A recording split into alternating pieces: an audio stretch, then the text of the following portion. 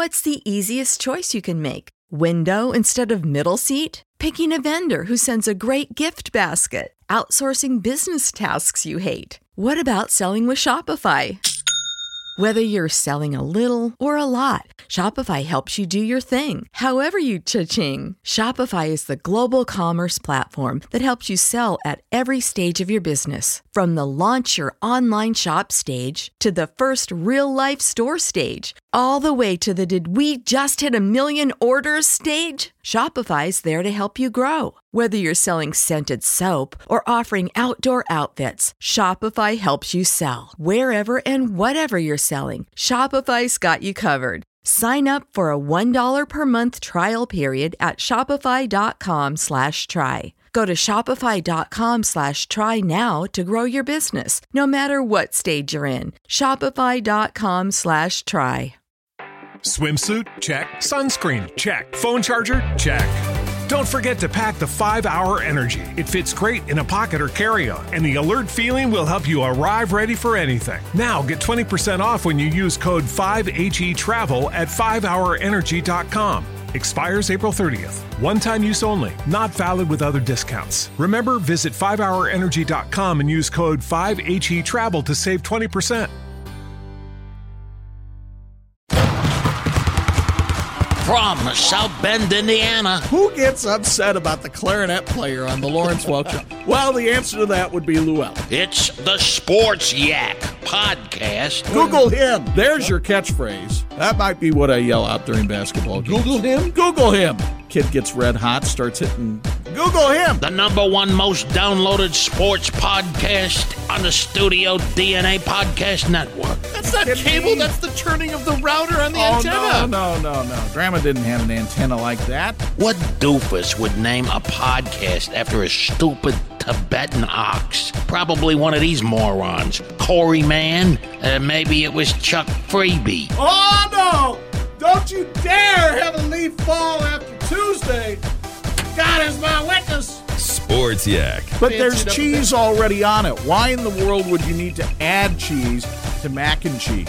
Part of the Studio DNA Podcast Network. Sif Pop Podcast is recorded in front of a live internet audience. Live from a bunker in the heart of the Ozarks, a podcast that didn't realize the live-action Little Mermaid remake was coming so soon. It's Sif Pop. Ariel got ripped. Welcome to Sif Pop, streaming live on Spreaker every weekend or available to download later in your podcast feed. Unless, of course, you're a patron. Patrons get perks. Patrons get those perks. Woo! I'm Aaron Dicer, and he's my lovely and always enchanting co-host, Andrew Ormsby. Hello. And each week we'll chat about movies, television, and whatever else from the pop culture universe is on our minds. And Andrew's already down in his orange drink. Gotta get my Fanta. Some orange Fanta. Yep. Is that your favorite? Out of all the Fantas. Out of all the pops. Oh. Or sodas, as they say here in this area. No, probably Coke. I don't know. Really? Yeah. I Dr. Pepper's mine. I don't really drink soda. No, I don't either. I don't drink a lot of pop. I drink mostly water, but Yeah. I do have a little bit of a thing for Dr. Pepper. If my wife is drinking Dr. Pepper, I will sneak like half of it. If I go to like a restaurant and I say, I'll have a soda, can I get a Coke? And they say, we got Pepsi's, then I'll get a Dr. Pepper. Because that's what everybody does. That's right. That's so what every single person does. Whether you like Coke or Pepsi, if you go somewhere and they're like, we don't have it, you get a Dr. Pepper. That's how it goes. These are the rules. Yeah. Don't try to do anything. And then when the people say, we don't have Dr. Pepper, then you have to get up and leave because that's some suspicious business dealings. What kind of establishment doesn't have access to Dr. Pepper? Yeah. Come on. The doctor is in. Yeah. Well, that's good. I'm glad to kind of clear up the orange Fanta thing and kind of get started with a little bit of pop conversation, because that's what we do here. We talk about pop culture. It is Sift Pop. That's right. Yeah. You didn't realize that was part of what you were getting. Yeah. But it is. It took us, 195 episodes to finally get to it. That is the longest prequel to the actual We've been content disguising as a movie podcast, and really this is all about all the pops. It was all a ruse. And then our next year we'll be talking all about the best dads. Yeah. That Sift Pop will change to being about pops. Yep, pops. I had a Mima and a Pop Pop. I am excited for a rare triple feature today. Wow. I can't remember the last time we did, or if we've ever done this before. I don't think we've ever done it. Have we ever done a full triple review? If you're counting pre-shows, then yes. Sure. But if not, then no. I think this honestly might be the first time we've ever done 3 movies. Because, wait, are we counting like the catch-up like we did for the award seasons and stuff? No. The cram session isn't the same because not both of us have seen all those movies, and we're not kind of doing full review format. We're not doing did you like it, love it for everyone, that kind of stuff. So yeah, no, I think this is a pretty rare occurrence, but we're excited to get into it. We're going to chat Aquaman, Bumblebee, and Mary Poppins Returns. Yep. For the 3 movies today, and not necessarily in that order.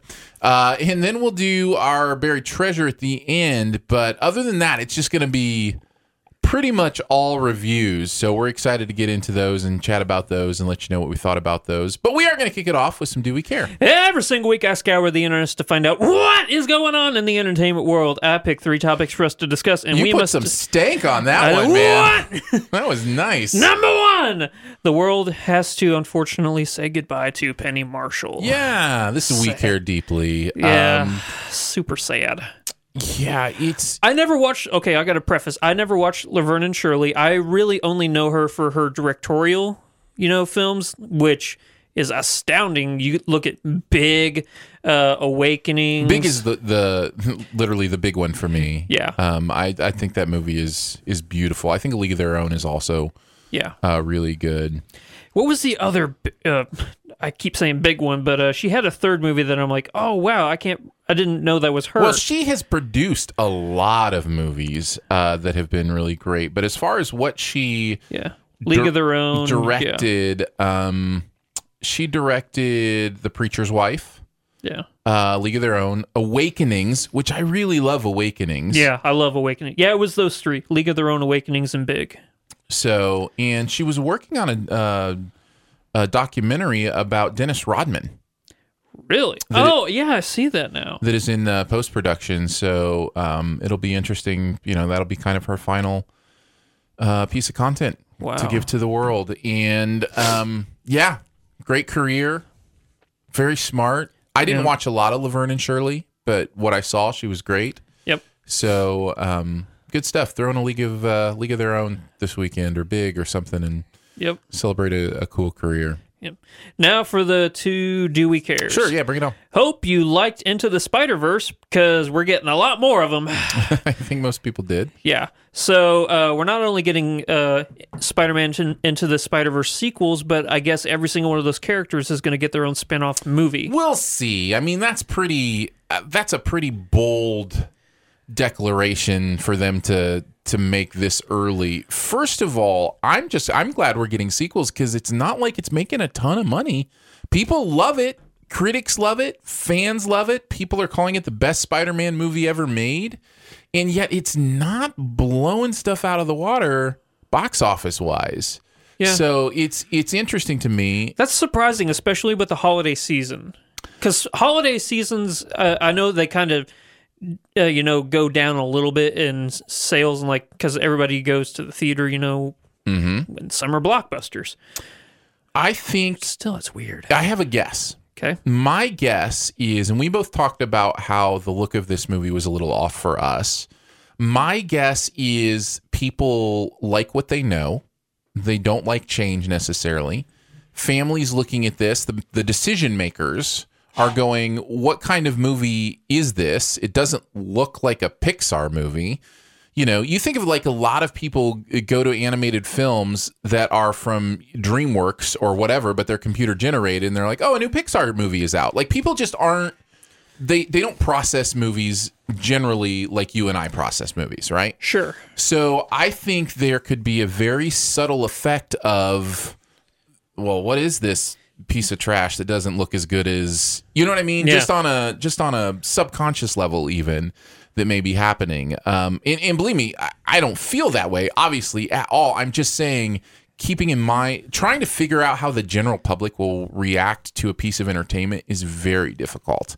Yeah. And I think there's just there's something about the look of this that could turn some people off. Yeah. And it just becomes a second choice. Well, I'd rather see that, that Aquaman movie or that Transformers movie than this weird, what is Spider-Man. Wait, is that Spider-Man in a pig? Yeah. Like, what is that? You know what I mean? Sure. Like, and for some, like me, that's exciting and I'm curious and I want new things, but most people don't want new things. Most people want the same thing they've seen before. Yeah. So I think that's probably part of it. You're probably right. At the same time, though, I is excited. Yeah, for totally. all those movies. Finally, all right, here we go. Number 3. President Trump is replacing General Mattis earlier than expected. Wait, that's political news, right? Well, then answer me this, Aaron Dicer. Why are all of the entertainment news sources I go to constantly spewing out political garbage? I don't know. I don't see it. I didn't see Seriously? an article on Mattis on any of my pop culture sites. I saw it on 2 Really? when I checked today. You're going to the wrong sites. IMDb. IMDb, and there was one. You know what? I'm not going to call on anybody. So sorry, IMDb. You got called out, you got unfortunately. shot. Yeah, but seriously, why is it that? So, Well, let me. I'm trying to find a polite and kind and not rant. let's reframe this. Yeah.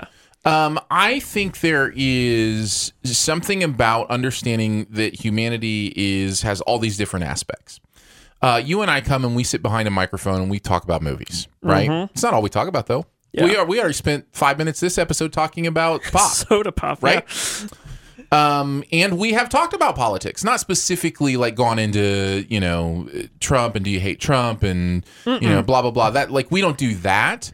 But we have gone in to talk about, representation. We've talked about how movies deal with political issues. Yeah. We've talked, and because we talk about those things, our own personal views can come out, those types of things. I've fielded responses even recently when we were talking about PC culture and those kind of things on both sides. People saying, the Kevin Hart situation is specifically where recently we have talked about something that bridges into the idea of something that's not necessarily political, but it is opinion based or worldview based, right? Mm-hmm. I got called out for my thoughts on Kevin Hart for being wishy-washy. I totally own that. I am wishy-washy. I want it both ways. I want to be able to give somebody grace and give somebody the ability to grow and evolve and also be the kind of person who would apologize every time. You know what I mean? Mm-hmm. Like, I want both things to be able to be true. So, but I'm not scared of that either. I'm not scared of having those conversations. We've talked about this being a place where we can say what we need to say and have the grace to mess up. And if we say something wrong, to admit our mistakes and, correct it. I think of the time we had transgender issues at the forefront of the podcast and talking about those things and having somebody on to have that conversation from that perspective and to be able, like, I love that stuff. So I give a little bit of grace to sites who bridge beyond pop culture, but it depends on how they do it to me, because we are all humans. We're all trying to figure this stuff out. So, but it's annoying to you right now. So here's the thing.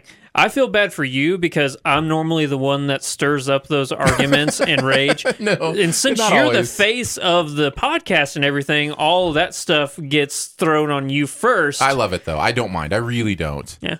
I think what you need to do is you need to start getting mean and angry like me, Aaron, then people will be too afraid to send, Yeah, that fits me perfectly. Yeah. The angry, mean person. Yeah. You just got to start telling people you're a Viking. Worked for me. Yeah, man. Yeah. Get tattoos and everything. You're apparently the ocean master. We're going to be talking about that. Yep, we'll be talking about that. Let's see. So yeah, I don't mind. But if a pop culture site runs an article about General Mattis, that does seem a little weird to me. I don't understand how that's like you kind of. Especially if you're a brand and you're trying to pick your lane. For instance, we're looking at launching sifpop.com, relaunching it this next year and doing more articles and news and those kind of things. I can't imagine why I would make that a news article on a site that is branded to be about pop culture and about positivity and those kind of things. It's literally called the Internet Movie Database. Right. So that is a little strange to me. So I get where you're coming from. But I'm not just to call out IMDb, but I've seen it on other websites in other circumstances, just talking about political stuff. And, you always have actors and actresses, and I'm not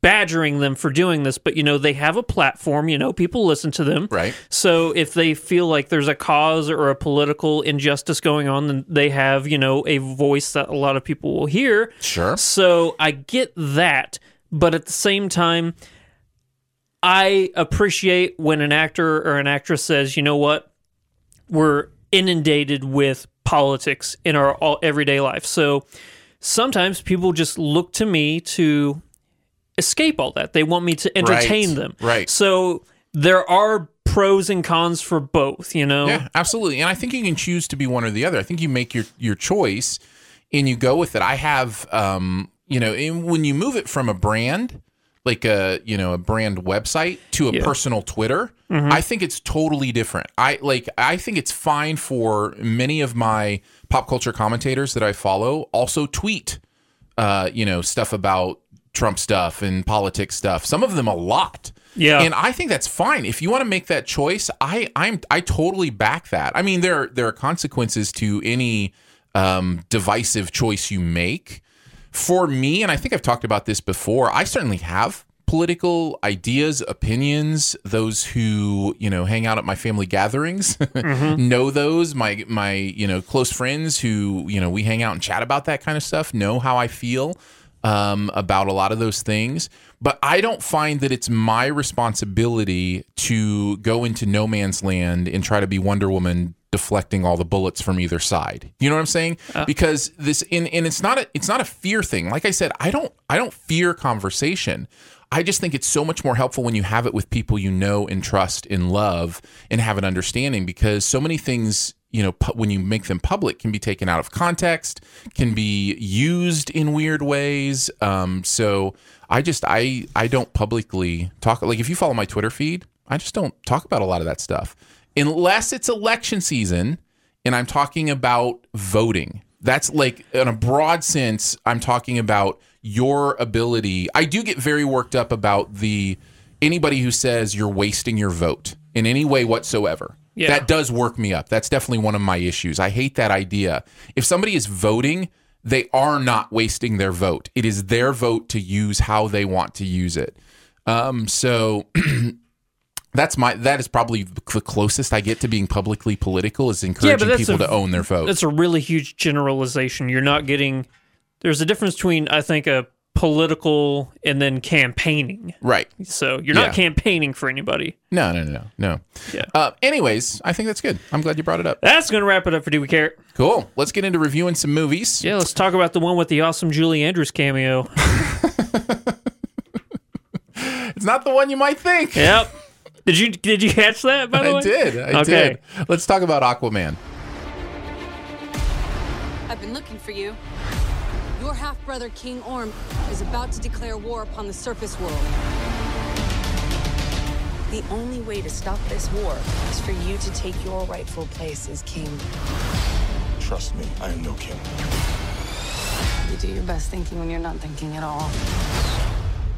That was the worst pep talk ever. Once home to the most advanced civilization on Earth, the city of Atlantis is now an underwater kingdom ruled by the power-hungry King Ormsby. I'm sorry, it's King Orm. Sorry.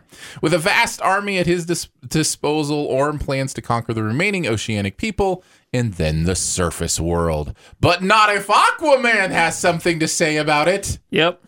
What did you think? Did you like it, love it, dislike it, hate it, or it was just okay? I loved it. Loved it. I think that's great. I'm not, so excited. Then really on the high side of really liked it. That's great. And you know what? That's what I'm hearing from a lot of people. I saw a different movie. I did not like this movie. Oh no, that's a shame. Yeah. I'll talk more about why later, but let's talk about how amazing this movie is first. Okay. So we're going to need you to do that. Okay. Yeah.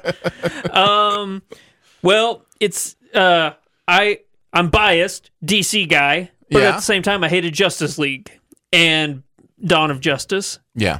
and every other movie that wasn't Wonder Woman. Well, that is part of what I wonder if this is like low bar syndrome. Like if there's such a low bar with the DC movies. No, you really think it's good? Yeah. Okay, tell me about it. I mean, okay, there's a difference between Dark Knight good and Wonder Woman and Aquaman good. But like compare it to Spider-Man Homecoming. Yeah, exactly. Okay, so you would say it's like that kind of good. Yeah, I'd put it in my top 20, top 30 movies of the year. Okay. So, yeah. I really dug it. Every now and then, you just get in the mood for a movie. You can just turn your brain off and maybe that's it. Yeah. Yeah. But at the same time, I really appreciated. I thought performances in this movie were pretty good. Start here. Surprising, really good performance for me was Patrick Wilson killing it as King Orm. I thought he was fine. Yeah. No, I thought he was really good. Like, okay. Honestly, this is gonna sound crazy. I liked him as Ocean Master more than I like a good portion of Marvel villains. I thought he was very well rounded. You know, he had what seemed to be a really clear and understandable reason for why he's doing what he's doing. His motivations were great. Yes, yeah. And I'm related, so that's right. Exactly. Yeah, actually, the first Ormsby actually was named Orm. Yeah. So there we go. Well, have you ever tried to like control the ocean? You know, maybe it's right there for you. Well, I'm terrified of the ocean. Remember, because my older brother Orm, he doesn't want me down there. Yeah. No, I totally get it. But yeah, and since I was a little kid, I've always championed Aquaman. Everybody thought I was cool. Everybody's like, you know what? What do you? He's not cool. He talks to fish, and I'm like, you don't really get Aquaman then, do you? He has a lot of a lot of stuff that's not even in this movie, you know? So it also lends itself to world building. What did you think of the world building? Actually seeing Atlantis, you know, come to life in front of you. I just, it wasn't exciting to me. I didn't, okay. So there's 7 seas, 7 kingdoms. There's this idea of lost kingdoms that have de-evolved. I don't know what of this is spoilers. I won't get too detailed, but I understand there's a little bit of a depth to the world building here. See what I did there? Yeah. A little bit of a depth charge to the world building here. But for me, I didn't find any of it fascinating. Oh, really? Yeah, like I just didn't. Like certain things, they'd be like, "Oh, these are these people," and I'd be like, "Well, they're just as goofy and ridiculous as everything else in this movie." You know, like I didn't. None of it felt like. It all felt a bit childish to me, and so I couldn't find myself connecting to it in any interesting way. So, and that kind of goes to the world building as well. I don't know. It felt like a Dr. Seuss book that wanted to be something more. Never got that feeling once. Yeah, that's interesting. Side note, this has nothing to do with the movie, but did you hear that they actually did find Atlantis not too long ago? No, yeah. I didn't hear that. Yeah, they actually literally found the lost city of Atlantis, and it is, funny enough, in the Sahara. Was it in the middle of Georgia? No, it's in the Sahara. Yeah, they found it. It's if you look up, I think it's called the Eye of the Sahara. It's that's the lost city of Atlantis. They found it. Oh, interesting. Yeah, fun times. And it's funny because in the movie they go to the Sahara, and while I was watching the movie, I'm like, I wonder if they knew that as they were, you know, making this movie, or if that's just one of the funniest parts of happenstance I've ever seen. But trying to think. Okay, so the world building worked for you. Obviously. Very much so. You loved the detail of it. And, yeah. And I just think that the combat in this movie is great. I agree with that. That combat. That was my favorite part of the movie. Yeah. Even the starts off with. I guess I can't say that's spoilers, but you know. Oh, I guess I can say Nicole Kidman shows some style in the beginning of this movie, and you're like, okay, so if that's what I can expect for the rest of the movie, then I'm totally down. The Trident fighting stuff is really cool and really well thought out. And even beyond that, some of the more war strategy stuff was very interesting to me, and I thought well delivered. So I did like that. There's some moments in this that are spectacular. You know, just big screen moments that you want to see in that kind of thing. So yeah, I did like that. Yeah. I know it's funny. You can say there's kind of a King Arthur, metaphor going here, and even though his name is Arthur, but I just find this story so moving. That's crazy to say, but for me, it worked. Like, he doesn't want to be king, and you always hear about a guy who's saying he's not worthy to be king. He not only is saying he's not worthy to be king, but he doesn't want to be king. And then he has to make a choice of, am I going to sacrifice what I want for the betterment of everyone? I feel like that story has been done so many times before and so much better, though. I look even like Lord of the Rings. You look at, Aragorn, and I mean, it's just there I sense depth and power, and here it's just like, I don't know, it all seems very... That's two different level of bars for movies. If you're going to compare the second greatest movie of all time. You were talking about that idea of the reluctant king, and I just feel like it's an idea that has been done a lot in movies, and I didn't feel like there was anything particularly interesting or moving about the way they did it here for me. Here, maybe it's a superhero twist on it. Okay. Throwing it in a superhero world, that kind of works for me. Because, you're mixing, these medieval, tales and values with a mythical lost city. But at the same time, a couple thousand miles away is Batman, Yeah. That's cool to me. That's really cool. So you're getting caught up in the DCEU kind of part of it. Even though this movie, no, not by the way... DCEU, just DC. But it kind of tries to retcon everything. Well, we can talk about that. Maybe we need to wait till spoilers to do that. But I was more saying this movie very much is its own movie. Like, there's one mention of Steppenwolf in this movie, and that is it. Like, that is this, and that to me is so different than what Marvel is doing, where there are usually 2 or 3 entire scenes that involve the greater universe. And in fact, that's rumored to be why Edgar Wright didn't want to end up doing Ant-Man, is because he didn't want to force in the the stuff to the greater universe and that kind of stuff. So I don't know. It was interesting to see. I think it's the smarter move for them, considering how unsuccessful critically though that whole idea has been. And if they don't want to keep doing it, then they probably shouldn't keep mentioning it. Also have to remember that DCEU is in its infancy still compared to Marvel. I know.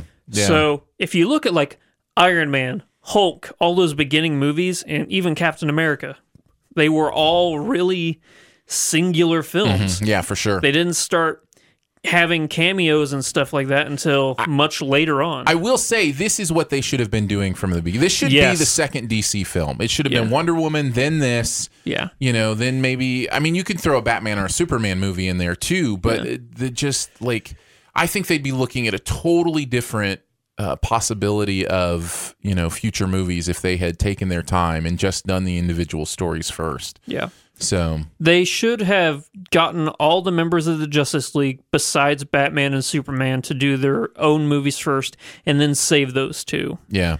So you get Green Lantern, you get the Flash, Aquaman, Wonder Woman. You can even throw in Cyborg. Was there any member of the OG Avengers that didn't have their own film when they did the first Avengers movie? I guess you could technically count Hawkeye. And Scarlet Witch. I almost said Scarlett Johansson. Black Widow. Black Widow. Yeah. If you want to count Mark Ruffalo, because technically that one is a Hulk movie. Yeah. So every single one of them did. Yeah, that's interesting. Yeah. I will tell you, it's a little weird being on this side of the table. Usually I'm the one that loves every movie. Yeah, I mean, I love loving movies, but I really did have a hard time during this one. Like I said, I enjoyed the the overall action of what was going on here, but I thought this movie was just dumb.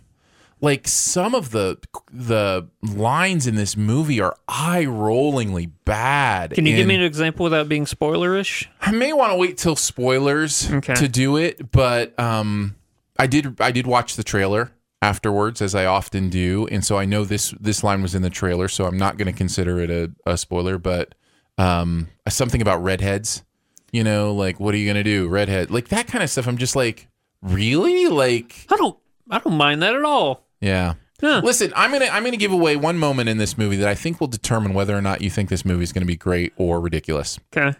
There's an octopus playing drums in this movie. Yeah. That is just dumb. That's just I will give you that part was really dumb. I feel like there's so much of that in this movie. Like, I feel like there's a lot of that kind of eye-rolling, ridiculous, like, I don't know. Listen, I am totally willing to admit I may have just been in the wrong mindset. I don't know. But there was moment after moment that just kind of took me out of what was going on. And I was just like, I don't buy into any of this. Though I shouldn't say that. There's one piece of this movie that I did buy into. So let me talk about that.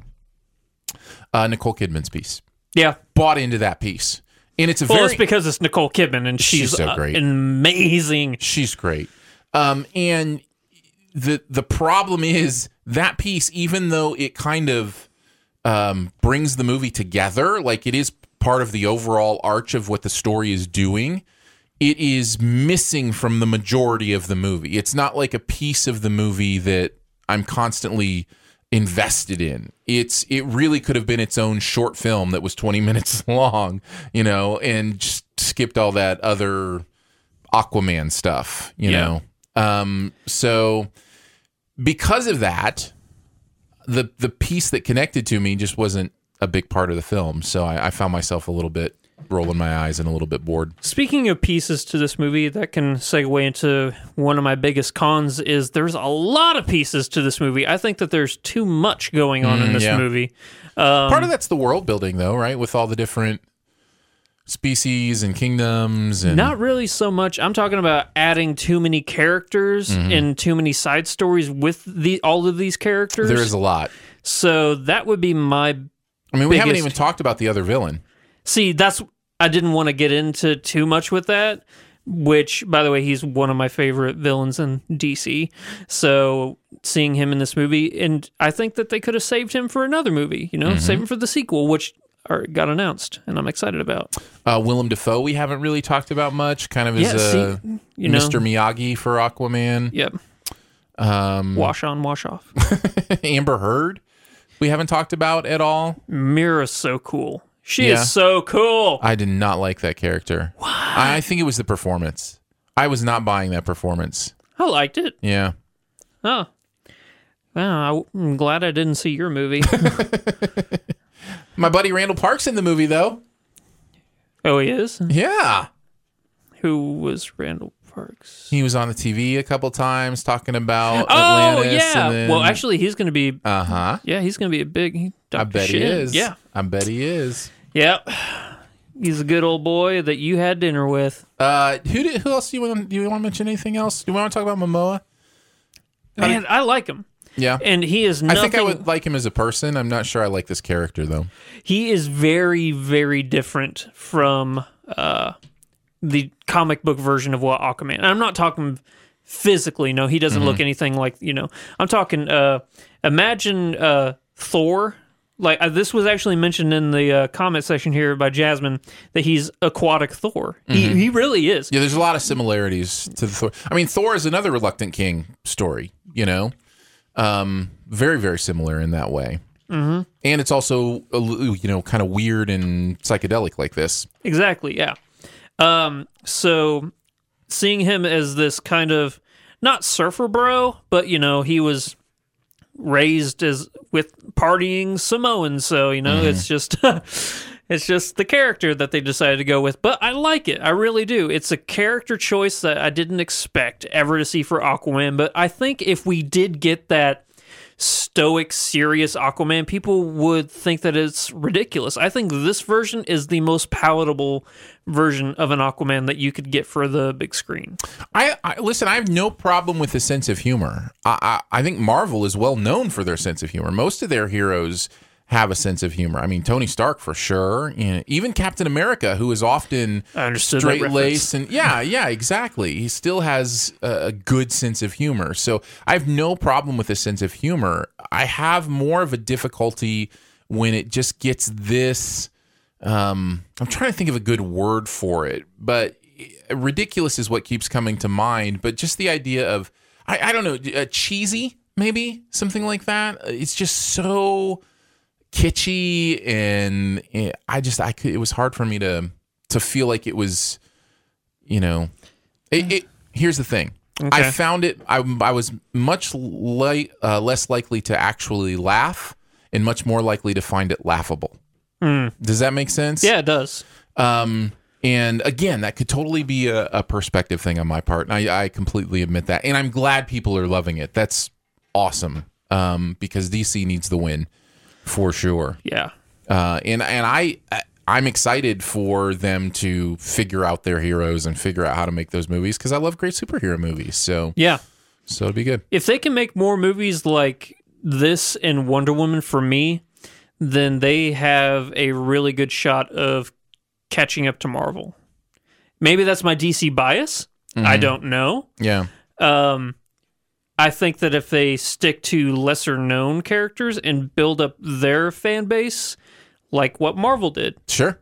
Do that first. Well, they've got Shazam coming out too, right? Mm-hmm. Old Billy Batson.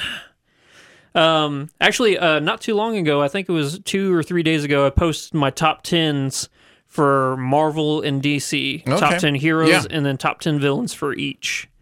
So, yeah, it's just, that's what Marvel did. They started with Iron Man. Not a lot of people knew who Iron Man. Then they did all these others, and they built up the fan base. They didn't wait to do, like, trying to think of a huge, like, a Captain America until, a lot later. So do that. Get me a Shazam movie. Get me a Dr. Fate movie. And once you get, all this momentum, then throw out your heavy hitters. Then throw out Batman. Then throw out Superman. Do that. Get me my Shazam, my Dr. Fate, Green Lantern. Give me all of those, and then you can throw out your big guns. Wonder Woman was already amazing, so you just got lucky with that one.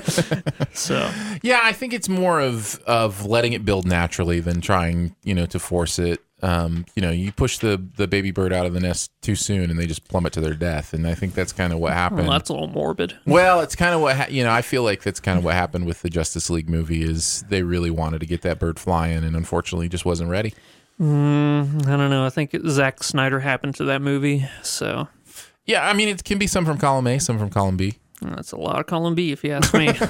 A lot of column B, because he had nothing to do with this movie. Any final thoughts? Thank you, James Wan. Yeah. Thank you, because I really want to see this movie again. I'll probably go and see it again today.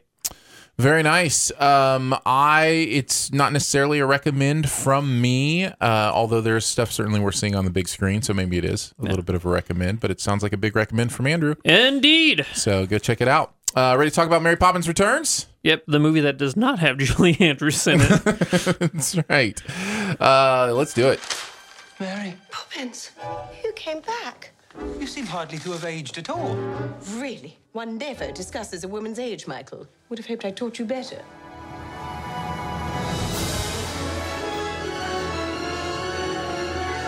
What brings you here after all this time? Same thing that brought me the first time. I've come to look after the Banks children. Us? Oh, yes, you too.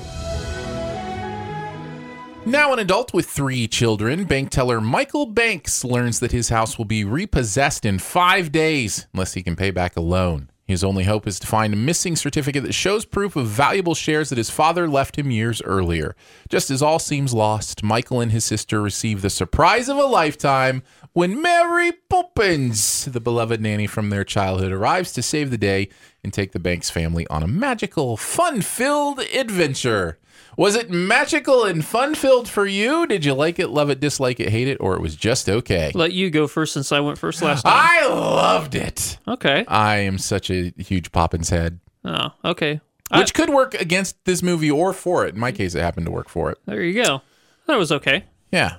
Good. I'm glad, because we'd have had to fight if you didn't know. I'm just kidding. You have every right not to like it. In fact, I don't know that everybody is going to love this movie, but man, did I love it. If you like the first Mary Poppins movie, it feels so much like that first one. It is very much like the first one, down to the structure. Actually, I think this movie has a better story structure than the first one does. I don't really know what the story of the first movie is. Once you think about it, you're like, a weird sky nanny shows up and then the movie ends. Yeah, it's about teaching Mr. Banks how to prioritize life at the end of the day, but it goes a lot of different places to do that. Whereas in this one, I feel like the overall idea of moving on and loss and those kind of things is throughout. Yeah. All the different musical set pieces and everything that's going on here. Yeah, man, I think I would start with just the fact that there are movies that just bring joy to the screen in a pure way. And I'm so down with that. I don't need huge pieces of darkness in every movie that I see. I don't need necessarily something to be complex for it to be enjoyable. Although I will say both Mary Poppins and Mary Poppins Return deal with really life stuff. The loss of a spouse is nothing, that's to sneeze at. So there's real stuff going on here. I don't know. Have you ever tried it? What, losing a spouse? No. The only reason why my wife had that very real thing in her life for a couple days. Oh yeah, that's right. Yeah, you died. Yeah. I forgot. Yeah, I did. Yeah. Somebody made a joke the other day on Twitter about how I only like dark, morbid movies. Did you see that? I see that. That's not what I think they were more. It's funny how we both took it personally, or not personally in a bad way, but I more saw that tweet as like that. Don't get me wrong. I thought it was hilarious. It was a funny tweet. It's something like The Jungle Book was great because it's dark and gloomy. And then Aaron says, is that a good thing? Yeah. And I'm like, yeah, that is pretty much how I act with a lot of movies, isn't it? If it's dark and gloomy for some reason, I like it. Anyways, I am not opposed to seeing unabashed joy on the screen. There's definitely a lot of that here. I think Emily Blunt is so great as Mary Poppins. Is this an Oscar performance? That's a great question. It's certainly getting the buzz. Yeah. I don't know that I think it is. And if you had to choose between this or A Quiet Place for her as performance, Quiet Place, 100%. Okay. Not even a question for me. Okay. I was going to say, but I just, like you said, people are talking. So yeah. Well, and I think what she's doing is difficult. I'm not trying to say that what she's doing is an easy thing to do, to embody this character that is so perfectly represented by, and that was Julie Andrews' first big thing. Like she had done Broadway. I thought Sound of Music was out before this. Okay. No. I think this was before Sound of Music. Somebody can correct me if I'm wrong, but this was her, I believe, first big thing, and she just owned this role in such a huge way that I get why people are, talking Oscar for it. And by the way, yeah, you're right. It was the year before Sound of Music. And by the way, the original Mary Poppins got a lot of Oscar love. So I think there's that pedigree there as well that people are kind of putting into it too. But no, I would much prefer her Quiet Place performance to this one. Yeah. Not to take anything, because she nails Mary Poppins. She's so good. Yeah. Lin-Manuel Miranda. Yeah. So, curious, is it intentional bad British accent because Dick Van Dyke did a really bad British accent? I don't know. I don't think so. Did you think his was bad too? See, I don't know how to judge it. I'd have to ask somebody from England. It just seemed... Okay, so... He pretty much is the Dick Van Dyke of this movie. Yeah, sure. So kind of the tour guide. Yeah. And Dick Van Dyke is infamous for having what a lot of people in Britain consider to be the worst British accent. I think everybody knows that it is the worst British accent ever done. And he says he was coached to do it that way by his dialect coach. He blames his dialect coach. Interesting. But I kind of got really... Oh, it's Mary Poppins, I'm really throwing this accent on thick, That's what I got from it. I'm like, okay, so maybe he's doing it intentionally as like either an homage or... I don't know. Or what, but yeah, it was... Well, because they weren't related in this. It wasn't like he was related to Bert No, he just chim-chimneyed with him. Yeah. He was what do they call the people that light the lamps? There's a name for him that they say in this. I can't remember, but Leaner or something. Yeah, Lear or something. Lear, yeah. Yeah.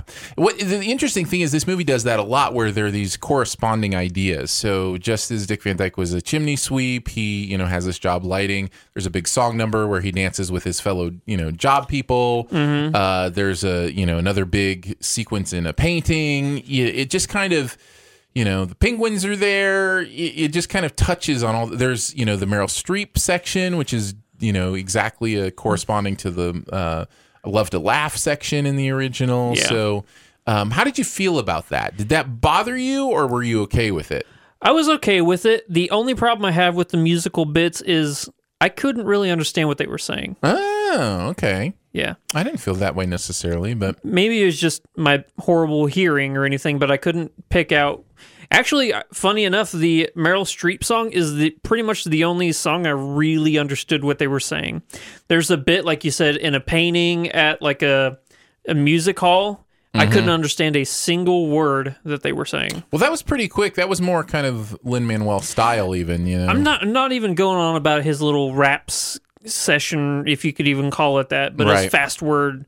I'm talking about the songs in general. Like, if it wasn't like the chorus, then I really couldn't get it. What was the books... not the cover or whatever it was, that song. Yeah, cover is not the book. Yeah, I really couldn't understand besides cover's not the book. Okay, so I've heard a lot of people say the music isn't as good as the first one. At all. I'm going to push back on that.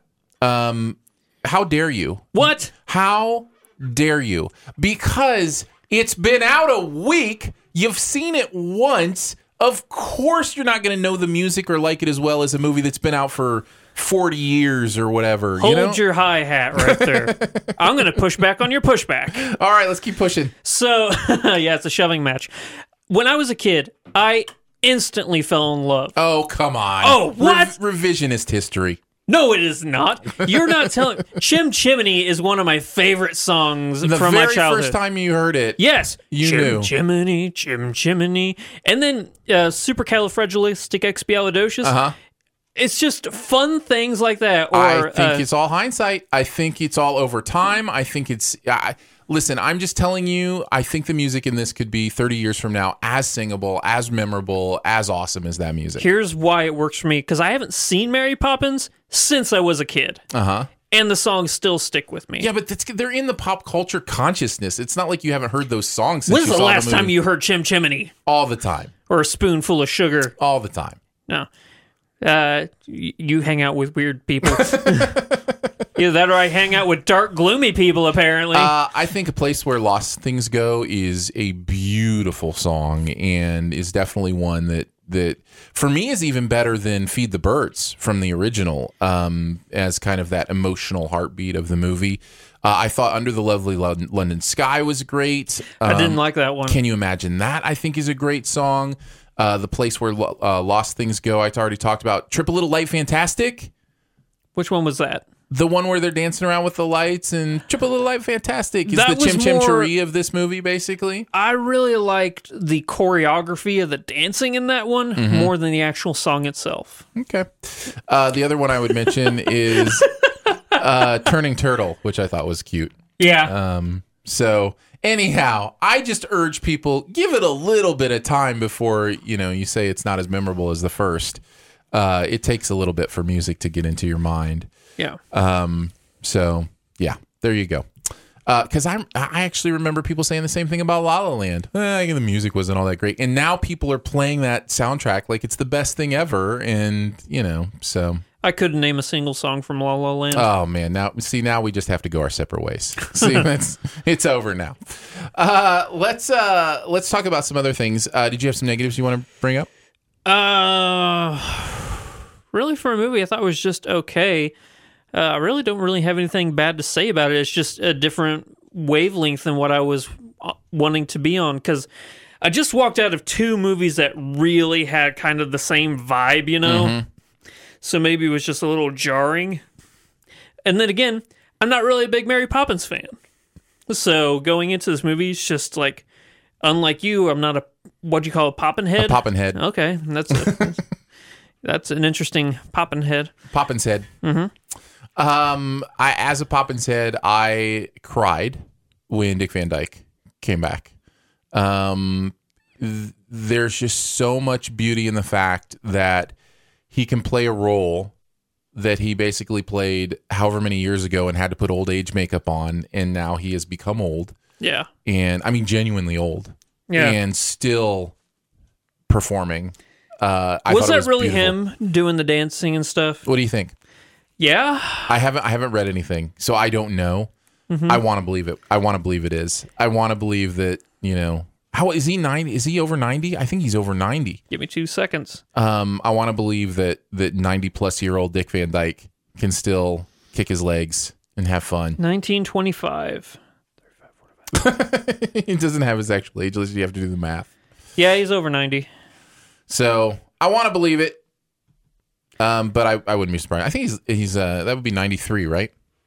Yep. 93 years old. Yeah. Okay, here's a question for you. Angela Lansbury. The balloon lady. She wasn't in the first one, was she? No. Okay, so it's just it's Angela Lansbury. She's got a very big Disney connection. Well, she Bed was Knobs and Bed- Broomsticks yeah, and stuff like that. So I didn't know if it's just I wasn't remembering her in the first movie or something. So, but no, it was like nice seeing her. I'm like, there she is. I can't believe she's still kicking around either. If I had one negative, it's probably Colin Firth. And I don't mean as a performance. His performance is great. It's fine. It's exactly what it needs to be. I just mean that character it just feels a little basic for me. The motivations don't make a ton of sense for me. Like, it's not going to make him all that much richer to hide this from them. Yeah. And I don't know. That's a very dark person that I hope doesn't really exist. You've never met a banker, have you? Besides your wife. I was going to say, you're talking about my wife here. Yeah. Is in banking. Although I do like the idea of a movie about how, corporate overstructure can be damaging to those kind of things, which the original had some of that in it too. So, yeah. But I had so much fun. I just had a smile on my face the whole time and loved the performances, loved the songs, loved seeing Dick Van Dyke again. And so... lot of nostalgia juice coursing through my veins, and that's kind of the point, right? Yeah, that's what they're trying to do. So I'm glad you loved it. I had a feeling, like, as I was watching the movie, I'm like, if Aaron was sitting next to me, he'd be clapping his hands, just going, "Yay, it's happening!" That's right. Yeah. Oh man, there's an underwater scene. One of the first imagination scenes, and it is. I was in. Yeah. Right from that moment, I had jumped down the drain with them, and I was ready to have a good time. So yeah, I loved it. Huge recommend for me. Yep. I still like the Julie Andrews movie, Aquaman. More. How is that? That's gotta be. Is that intentional, or is that just the biggest coincidence ever? I don't think it's intentional. I mean, I know Julie Andrews was asked about being in the new Mary Poppins, and she turned it down for very good reasons, I think. What she says is she turned it down because she didn't want to distract from Emily Blunt. And it would be weird in a movie about Mary Poppins to have the person who played Mary Poppins be in there somehow. It would just feel like she could tell she thought it would pull from Emily Blunt's performance and distract from it. Okay. I think that makes sense. Sure. I don't hold it against her. Yep. But hey, if you want to be a crazy sea creature in an Aquaman movie, yeah, go join the drumming octopus and do it, man. Yeah.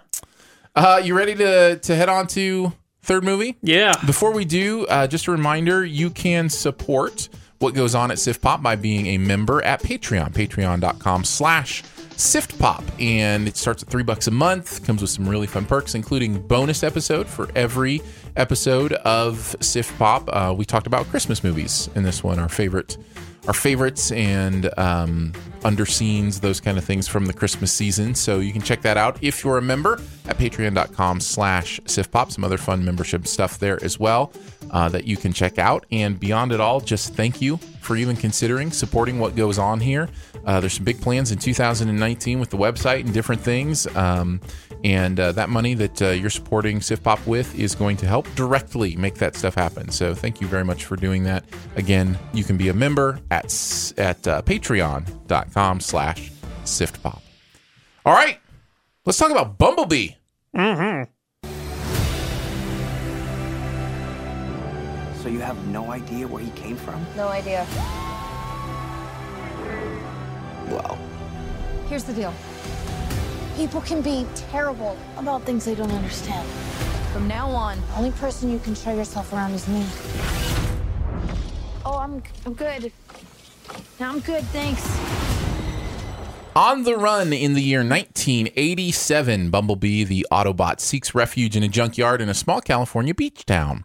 Charlie, on the brink of turning 18 years old and trying to find her place in the world, soon discovers the battle-scarred and broken Bumblebee. When Charlie revives him, she quickly learns that this is no ordinary yellow Volkswagen. Let's chat Bumblebee. Did you like it, love it, dislike it, hate it, or it was just okay? I liked it. I liked it too. Pretty strong liked it, actually, for me. It's the first good Transformers movie. Yeah, I agree. Yeah. Some would argue the first. I even think the first is not that great, but this is. I was so happy. You know, an interesting thing happened, and we'll get into the details here, obviously, shortly, but I did want to say this. It was interesting. I feel like the Bay movies have so damaged the property in my mind that I had forgotten how much I love actual Transformers. Yeah. Do you know what I mean? Like, growing up, you know, this takes place in 1987. 1987, I would have been 12. Yeah. Transformers for me probably would have been a little bit before that, you know. They hit me perfectly in my, age range. You talk about Christmas. I remember getting Starscream for Christmas. You know what I mean? Like, That's so cool. I love Starscream so much. I do too. It's my favorite to play with. Yeah. And I had forgotten that sense of how much I loved that idea because of the Bay movies had so damaged that brand and what it was about in my mind. This movie did a lot to heal that, a lot to start bringing it back. And I found myself remembering, loving these things that transform into planes. And am I wrong in thinking the transform mechanic in this movie was a little cleaner than it's been in the other movies? Because you actually see the car parts on them. They don't just CGI blurry. So you saw that too. I was going to bring that up. Okay. Yeah. I think the transforming in this is much closer to. And there's still some there's a lot of cheating that goes on, and they still use the same idea from the other Transformer movies that they can just scan things and somehow magically transform into them. I don't necessarily understand that. I would rather it be actual. Because when you play with a Transformer, it can't do that. Right? And what I loved, unless it's made out of Play-Doh. But what I loved about Starscream was when it was transformed into a plane, it looked like a plane. Yeah. But when you transformed it into a robot, it looked like a robot. Yeah. That's really cool. You can find cool ways to transform things. And I think that's a little more evident here. And the reason I kind of fell more in love with what was going on here, not just Bumblebee, but with what's the name of the jukebox guy that has the cassette? John Cena? The Transformer that's a jukebox that, or not a jukebox, but a boombox that has the cassette that pops out, turns into an animal. I have no idea what you're talking about. Okay, well, I had that one too when I was growing up. But, it felt like seeing all these in more of a real environment. I don't know. Really brought me into it better. And I remembered, I actually love playing with these things. Yeah. The parts of the movie that really took me back to whenever I was a kid loving Transformers were the actual flashbacks on Cybertron. Like, that was probably my favorite part of the whole movie. Well, tell me about that, because I didn't connect to that necessarily as much. Is that because you love the cartoon? It goes more to the remembering how I would have acted like when I was a kid. I just remember, like, they played. The scenes felt like if they just took out the kid's hand actually holding them, it would have felt just like how I did whenever I was a kid playing with the Transformers. Like, yeah. No, that makes sense. Yeah, it just felt very nostalgic for me, especially those scenes. And it was cool. Yeah. There was some cool stuff going on there. And it served story purpose, which let's not underestimate the fact that this movie actually has a story. Surprising. And wow. Is actually trying to, tell us something about humanity and about empathy and about caring and about what it means to grow up. And yeah, Haley Steinfeld is crazy good in this. Yeah. She really is. Yeah, that girl's got some talent. Yeah, she sure does. Good for her. And for us, because she gets to make movies and we get to see them. And I totally bought the relationship between her and Bumblebee. Yeah. The way she cared for him, it made a lot of sense to me because it was so tied to her own personal story. Not to give away spoilers or anything like that. Yeah. Family. What else did you really enjoy about this? I like the fact that we got to see Bumblebee as sort of a Wall-E-ish character in this movie, you know? An innocence that is something you never really would say is a quality about a Transformer, you know? Being innocent and childlike, you know? He was pretty much a child in this movie learning everything for the first time, so you wouldn't really expect that from Transformers. They're supposed to be, you know, robots in disguise, you know? It's very much E.T., right? Yeah. It's very much an E.T. I would call it E-Model T. Hey. It's very much that, you know, creature from an alien place comes, can't communicate all that well. Yeah. Mac and B. Yeah.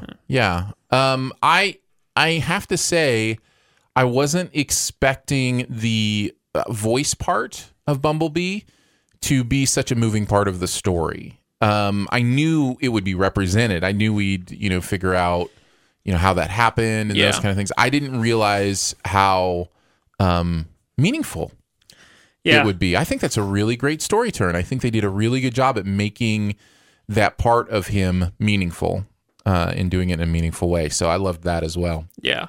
What else do you like? Or not like? We can talk about whatever. Let's see here. What do you think of John Cena? I like John Cena. I thought he was great in this. This is actually my favorite John Cena performance. Yeah.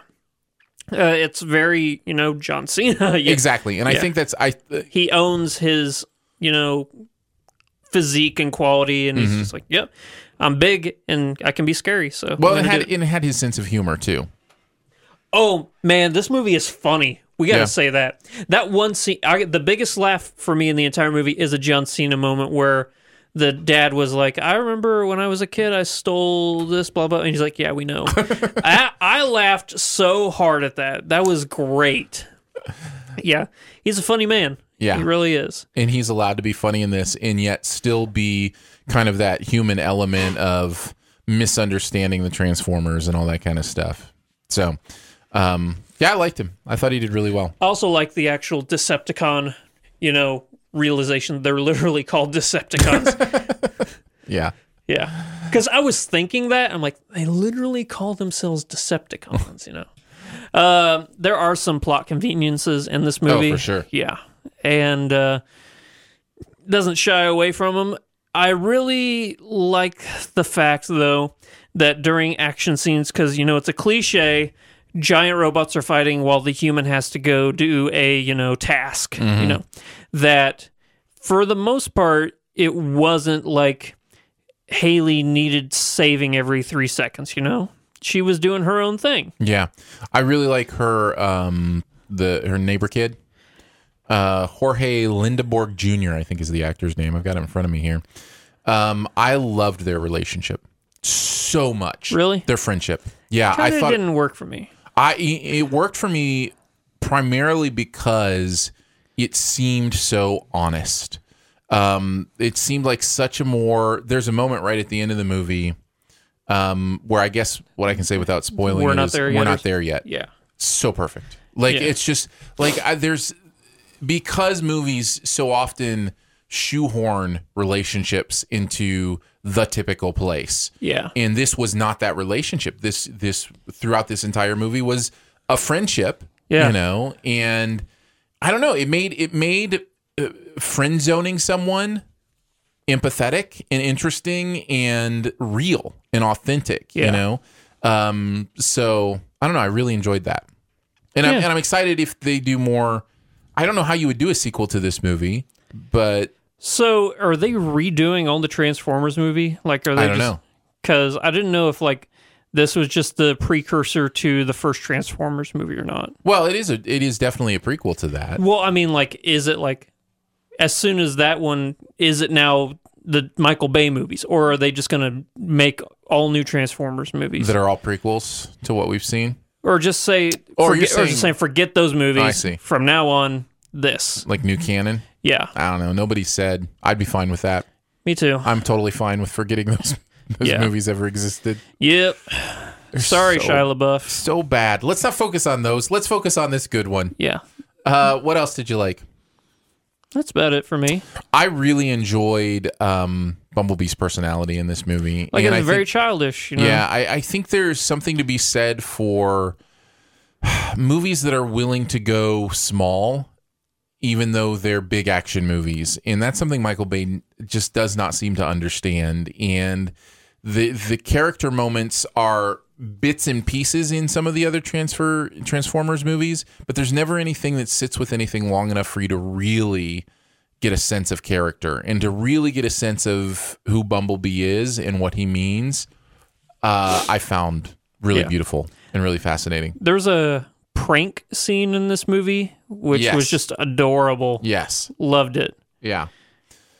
He's discovering joy, you know, and just that kind of stuff just puts a smile on your face. It's very much Iron Giant. Yeah. There's a lot of Iron Giant here in that way. And I found myself flashing back to some Iron Giant moments. There's real, like, almost beat by beat comparisons to some Iron Giant scenes. Yeah. So I found that interesting as well. And there's a reason I love Iron Giant too, you know. It's the same kind of thing. So yep. No Michael Bay. That's right. I really enjoyed this. Yeah. Not quite enough to say I loved it, but I really did like this quite a bit. I think it's just a solid like. Didn't really like it, but it's better than okay. Which how would you let's finish with this. How would you rank the three movies, the triple feature that we reviewed today in order? For me, Aquaman's number one. So you liked Aquaman more than this? Yeah. Okay. Oh yeah. Okay. Oh yeah. And then probably Mary Poppins, because I understand it's a better movie than Bumblebee. I see it's a better movie, but it was just the mood I was in for Mary Poppins. Sure. So, and then Bumblebee. Cool. Yeah. Yeah, I'd probably go Poppins, Bumblebee, Aquaman, in that order. No probably about it. That's a pretty definitive order for me. Right on. Loved Mary Poppins, really liked Bumblebee, and didn't quite like Aquaman. Maybe I should just watch it again. That's how I get feel. Myself in a different mindset and see if I can't have a little more fun with it. Yeah. With all the things I want to watch, I was about to say, it doesn't seem very likely. For the end of the year, for you to say that, that's why I was laughing. I'm like, Aaron's going to rewatch a movie in December. That's hilarious. That's so funny. All right, well, let's finish off with our buried treasure. Andrew, you want to go first? Sure. Give it to me. How about another movie? I've got a movie as well. Is it Bird Box? It is. Yeah. Okay. Is that what you're going to talk about? Yeah. Well, let's just talk about it then. We'll just make it a 4 for 4. We'll just do 4 full reviews. Seriously, yeah. Interesting. So what did you think of Bird Box?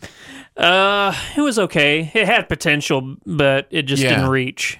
I think I maybe even liked it a little bit more than that. I think it's really clever and interesting. Well, it's a worse version of A Quiet Place. And I wonder if A Quiet Place had never come out, you know, like if we didn't have A Quiet Place in our memory, if maybe we'd see it differently.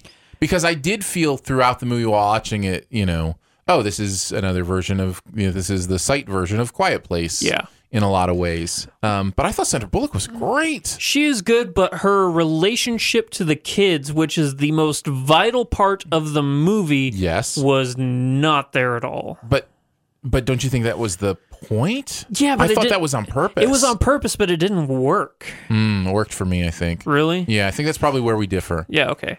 Because that's the biggest issue I have with the movie. Like, if they would have fixed that for me, movie would have been pretty good. Yeah. Instead of just good. I think for me, the biggest issue the movie has is it feels a little inert at points. It doesn't have a lot of energy to it at points. Because of the structure of the storytelling, where we have a journey that kind of intersperses throughout, the background. Like that part I appreciated. I appreciate what they were going for, but because of the way it was done, I felt like those moments in that journey lost a little bit of their strength, because then we would cut back to something else and we'd lose the intensity of that, and we'd have to find ourselves back in the intensity of that later after being in the intensity of something else. Yeah. So it just kind of took me out of the tension a little bit. Here's why it worked for me. There are parts of the movie where it flashes forward and then it flashes back. There are parts when it flashes forward to like quote unquote the present. It shows things that haven't been revealed yet from like chronologically. And right. So when they flashed back, there were parts where it was like, oh, wait, so how did they get to there? Because that's something new, and I didn't expect to see that. So whenever it flashes back, you're like, oh, I'm curious to know how we got there, you know, or what happens to them, or what happens to this, or why, or I was about to say whose is who, but that might be too spoilerish. I will say this. I did appreciate the way the movie revealed its information. Yeah. I appreciated how it doled out the world building of what was going on. I found that effective. Yeah.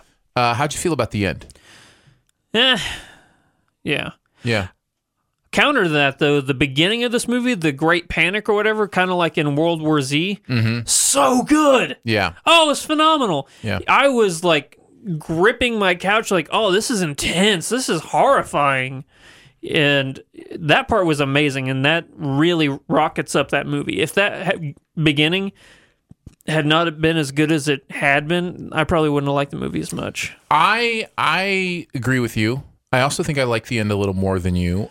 There's something the end wants to make a reveal that I thought was a little weak, and just almost kind of a duh. But I like where the movie placed us. I like where the movie chose to finish, but not necessarily what it was trying to do with that finish. Yeah. If that makes sense. Yeah. So, but I enjoyed it. Yep. I thought it was good. How about this? I'll let that be your buried treasure, and I got another one. All right, man. Yeah. Take it away. Because Jasmine just reminded me, there's a show called Letterkenny that is hilarious. Oh, man, this is one of the funniest shows I've seen in a long time. I love it. I really do. Imagine a show about Republic that takes place in Canada. Okay. And it's told from different aspects of the different city Republic that I live in. Yeah. Okay. All right. Yeah. Yeah. It's a town of like 5,000 people up in Canada, and it's the story of just the citizens of that town, and you know the different cliques. There's the Hicks, the emo kids, the religious, and just there are shenanigans that they get into. It's a very callback centric style of comedy where it's like they'll say the same joke 100 times, but in different settings, and somehow that same joke is fresh every single time. That's one of my favorite styles of humor, and just the way they talk. You may have seen a clip of the show. Have you ever seen that skit about the guys arguing about how to make the perfect steak? Okay. Well, it's a really famous scene that's like making the rounds on like Facebook and YouTube and stuff. So, but that's actually from Letterkenny, and it's so funny. They have a very quick-witted style of talking with a lot of Canadian, I guess you could say, nomenclature. Kind of, how the British have their own idioms and stuff. Sure, of course. This is very thick Canadian idioms, and you really have to pay attention to what they're saying. But if you start to, like, they have different, like, instead of saying, okay, come on, let's go, they say stuff like pitter-patter, stuff like that. Okay.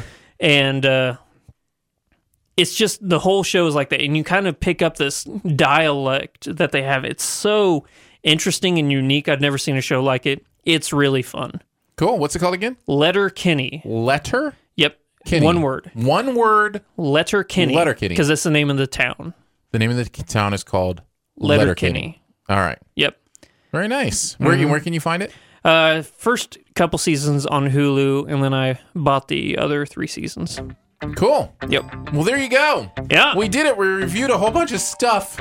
A lot of stuff. So many movies. Yeah. Thank you so much for joining us today for Sif Pop. It is part of the Studio DNA Podcast Network. You can find out more about other shows on the network at studiodna.media, or you can just search for Studio DNA in your podcast player. You should see a list of the shows there. Huge thanks to Andrew for coming by, hanging out again. Thank you, buddy. Much love and gratitude to our Patreon supporters for giving monthly to make Sif Pop a real thing. Support starts $3 a month. You can get access to every bonus episode as well as some other fun perks, including a monthly video hangout.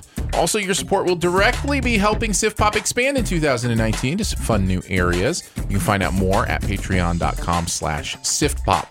Lots of ways to connect with the podcast. You can comment, rate, or leave a review at iTunes, which we would very much appreciate. You can also email us, feedback@siftpop.com. And finally, if you're having a good time, your movie-loving friends will probably like it too, so let them know about it. And that listening is much easier than finding a giant, shiny golden fork.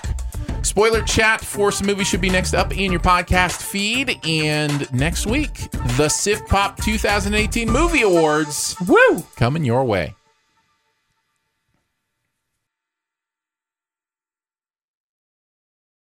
As humans, we're naturally driven by the search for better. But when it comes to hiring, the best way to search for a candidate isn't to search at all. Don't search, match with Indeed. When I was looking to hire someone, it was so slow and overwhelming. I wish I had used Indeed. If you need to hire, you need Indeed. Indeed is your matching and hiring platform with over 350 million global monthly visitors, according to Indeed data, and a matching engine that helps you find quality candidates fast. Ditch the busy work. Use Indeed for scheduling, screening, and messaging so you can connect with candidates faster. And Indeed doesn't just help you hire faster. 93% of employers agree Indeed delivers the highest quality matches compared to other job sites, according to a recent Indeed survey. And listeners of this show will get a $75 sponsored job credit to get your jobs more visibility at Indeed.com/podcast. That's Indeed.com/podcast. Terms and conditions apply.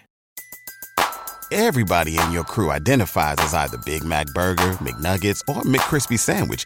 But you're the Filet-O-Fish Sandwich all day.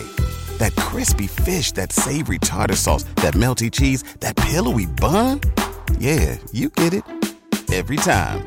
And if you love the Filet-O-Fish, right now you can catch two of the classics you love for just $6. Limited time only. Price and participation may vary. Cannot be combined with any other offer. Single item at regular price. Ba-da-ba-ba-ba.